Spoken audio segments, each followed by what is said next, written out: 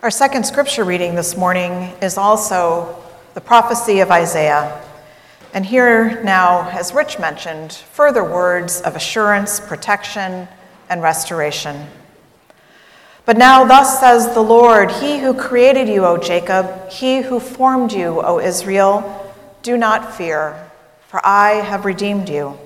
I have called you by name, you are mine. When you pass through the waters, I will be with you. And through the rivers, they shall not overwhelm you.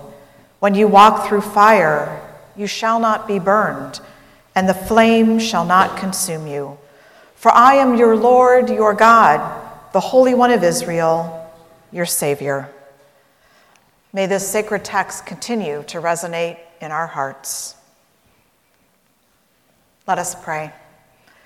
O gracious and loving God, may all the meditations of all our hearts this day and always be pleasing unto you. Amen. Well, some of you have heard me share stories of my love of silent retreats and spending time alone with God. Some of you are intrigued, some of you think it's a little nutty, and some of you have actually asked if you can come with me sometime. Well, I took my usual 1 or 2 day retreat to the extreme recently and went away by myself for time alone with God for an entire week. Now, before you feel too sorry for me, no, I did not lock myself in a monastery, and no, I did not have to give up any earthly pleasures like good food or an incredibly comfortable bed, but I did travel alone, and I made no effort to really chat or engage with those around me. And I did disconnect from electronics other than checking in with my family in the morning and the evening. Well, and to be completely transparent, I was actually at a lovely, all-inclusive resort on the beach in Costa Rica. So something tells me that some of you may become interested in my version of a silent retreat. And to be even more transparent, I broke my silence every afternoon around 3 p.m. when my cabana boy, yes, I had my own private cabana most days, came around to ask me what I would like to drink. So I couldn't possibly be so rude as to not respond. So yes, many days the first words I spoke were, "Strawberry daiquiri, please." But once I broke my silence with this young man, we talked a little bit every afternoon. He tried very hard to say my name, but Meredith was difficult, and I had difficulty saying his name, so we just chatted without calling one another by name. Well, he expressed deep gratitude every time I gave him even a modest tip, saying that he would take his 7-year-old niece out for ice cream that evening. And the day I left, he explained to me that it was hard for him to get to know nice people over the week's time, only to feel quite sad when they left. Apparently, not everyone is nice to the staff. Well, the day that I left, I was asked to complete a survey, and the last question on the survey was, "Please name your favorite employee of the week." I couldn't do it. I didn't know his name, and I felt terrible. And so he will forever in my memory be named the really nice cabana boy who spends his tips buying ice cream for his young niece. And so it is with hundreds of unnamed characters in the Hebrew Bible and the New Testament. There are literally more unnamed characters in the Bible than there are those who are named. And some names are repeated so frequently we can't always be sure which John or which Mary, for instance, they are referring to. And it's even more surprising how many are unnamed because in ancient Near Eastern literature, generally, names often carried enormous significance, being inextricably connected to the very nature of that which was named. To know the name is to know something of the fundamental traits, nature, or destiny of the name's bearer. In the Bible, the name often reps the very essence of a person. And when the prophet Isaiah reminds us that God has inscribed our names on palms of God's hands, it indicates the intimate, personal relationship that we have with God. Well, think about how many of these unnamed people in the Bible are so important to the stories of our faith, the foundation of what we believe. For instance, we only know Noah's wife as Noah's wife.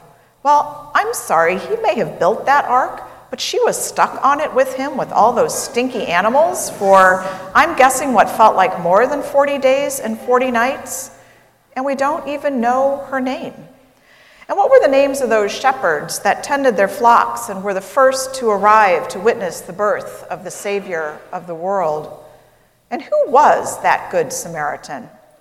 And what was the name of the woman at the well who was thirsting for truth, finding it as she spoke with Jesus and received the living water?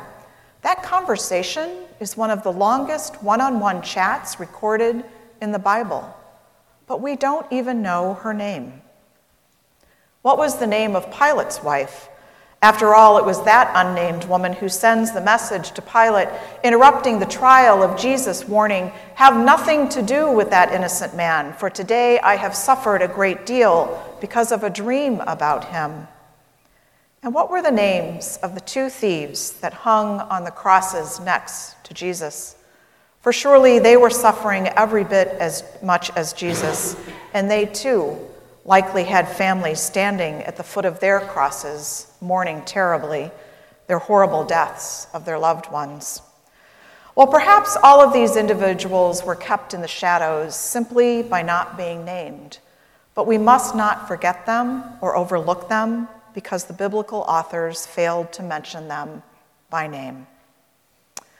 Our names, given to us at birth, some given to us at our baptisms, and some acquired throughout our lives, just like in biblical times, often describe the very essence of who we are as a person.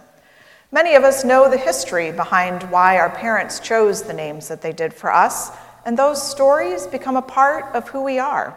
If you were raised in another tradition, you may have been given a special name at your christening, and I bet that you likely know the meaning of that name chosen for you as well. Well, others, of course, have picked up a few nicknames along the way, and those too often speak to the essence of who we are. We've heard Rich mention his nickname given to him by his fraternity brothers, Goose. But I will let him tell you at coffee hour how that described the essence of who he was in college. Catherine Willis and her sisters were named by their band director growing up as Big Will, Middle Will, and Little Will, the essence of having siblings. I had a friend in college who went by the nickname Buff. I don't think we even knew her given name, but once we graduated from college, she only wanted to be called by her given name, Elizabeth. Well, hard as we tried, we still call her Buff. Not out of disrespect, but Buff was the essence of her. It was the name we knew and we came to love her with. And like many of you, I have also acquired names over the years like Alex, Connor, and Aaron's mom, or Dave's wife, or that pastor over in Western Springs. Well, I especially love these names, and of course the name that only my mom called me, Meredy, and my grandfather's name for me, Mert. Frankly, not as pretty as the name Meredith, but all the names that are terms of endearment and signs of intimacy because of the special people who called me by those names. But what about all of those who continue to go unnamed? Think about how many times we read in the news or hear the headlines of 6 people were killed in shootings over the weekend in Chicago. Often we never hear their actual names. Sadly, part of the reason they go unnamed is there are so many.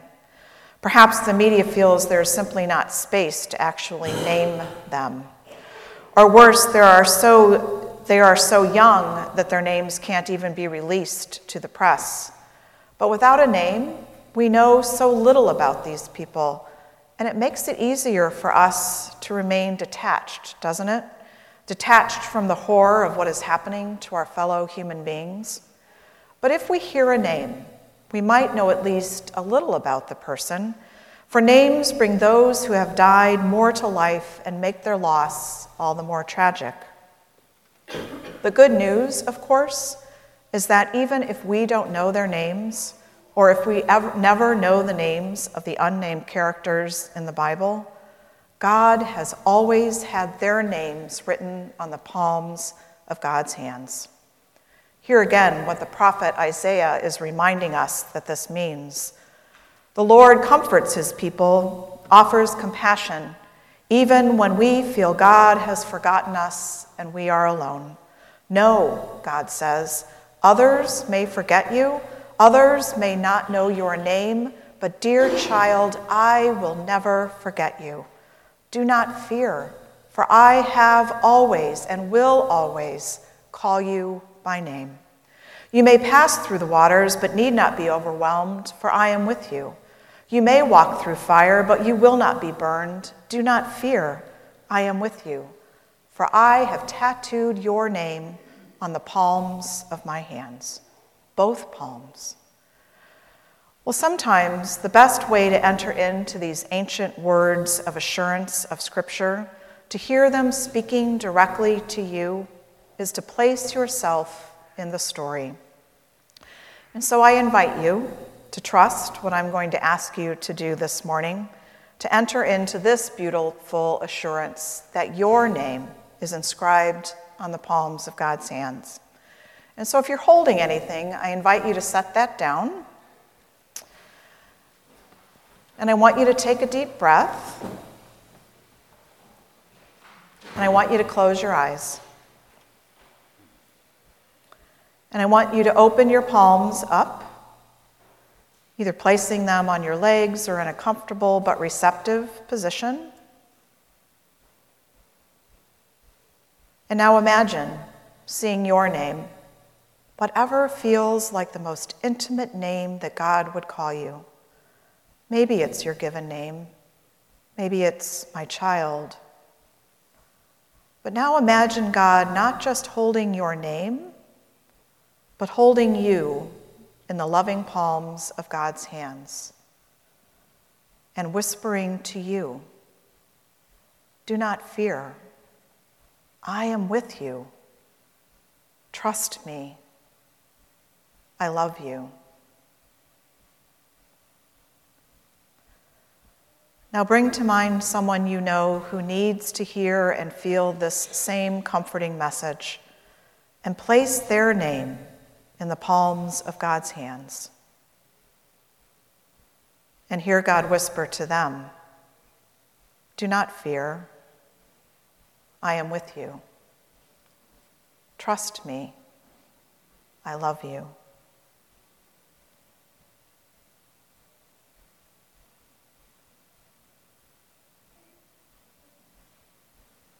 Now bring to mind someone whose name you do not know.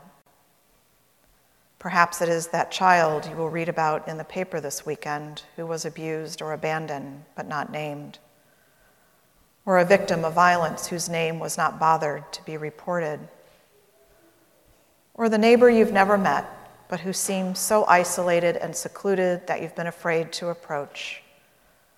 Place that unnamed yet beloved child of God in God's hands, and hear God whisper to them, do not fear.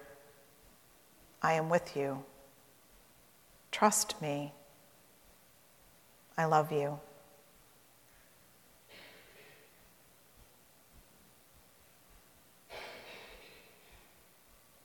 You may open your eyes. We know our names and the names of those we love. We know the names of so many others, but there are many that we cannot name. Maybe because we knew their names at one point and have forgotten, and now we're just too embarrassed to ask. Maybe at coffee hour today we can learn or relearn someone's name. Perhaps I need to return to Costa Rica to learn the name of that nice cabana boy, but I think I'll bring my family with me this time. But there are many, many others that we encounter every day, every week, who will remain the unnamed people unless we seek them out. And who knows, maybe by seeking them out and calling them by name, you will bring them out of a shadow. They will not feel alone. and may even sense that through you, God has whispered to them, "Do not fear. You are not alone. You are loved. For your name is inscribed on the palms of my hands." May it be so.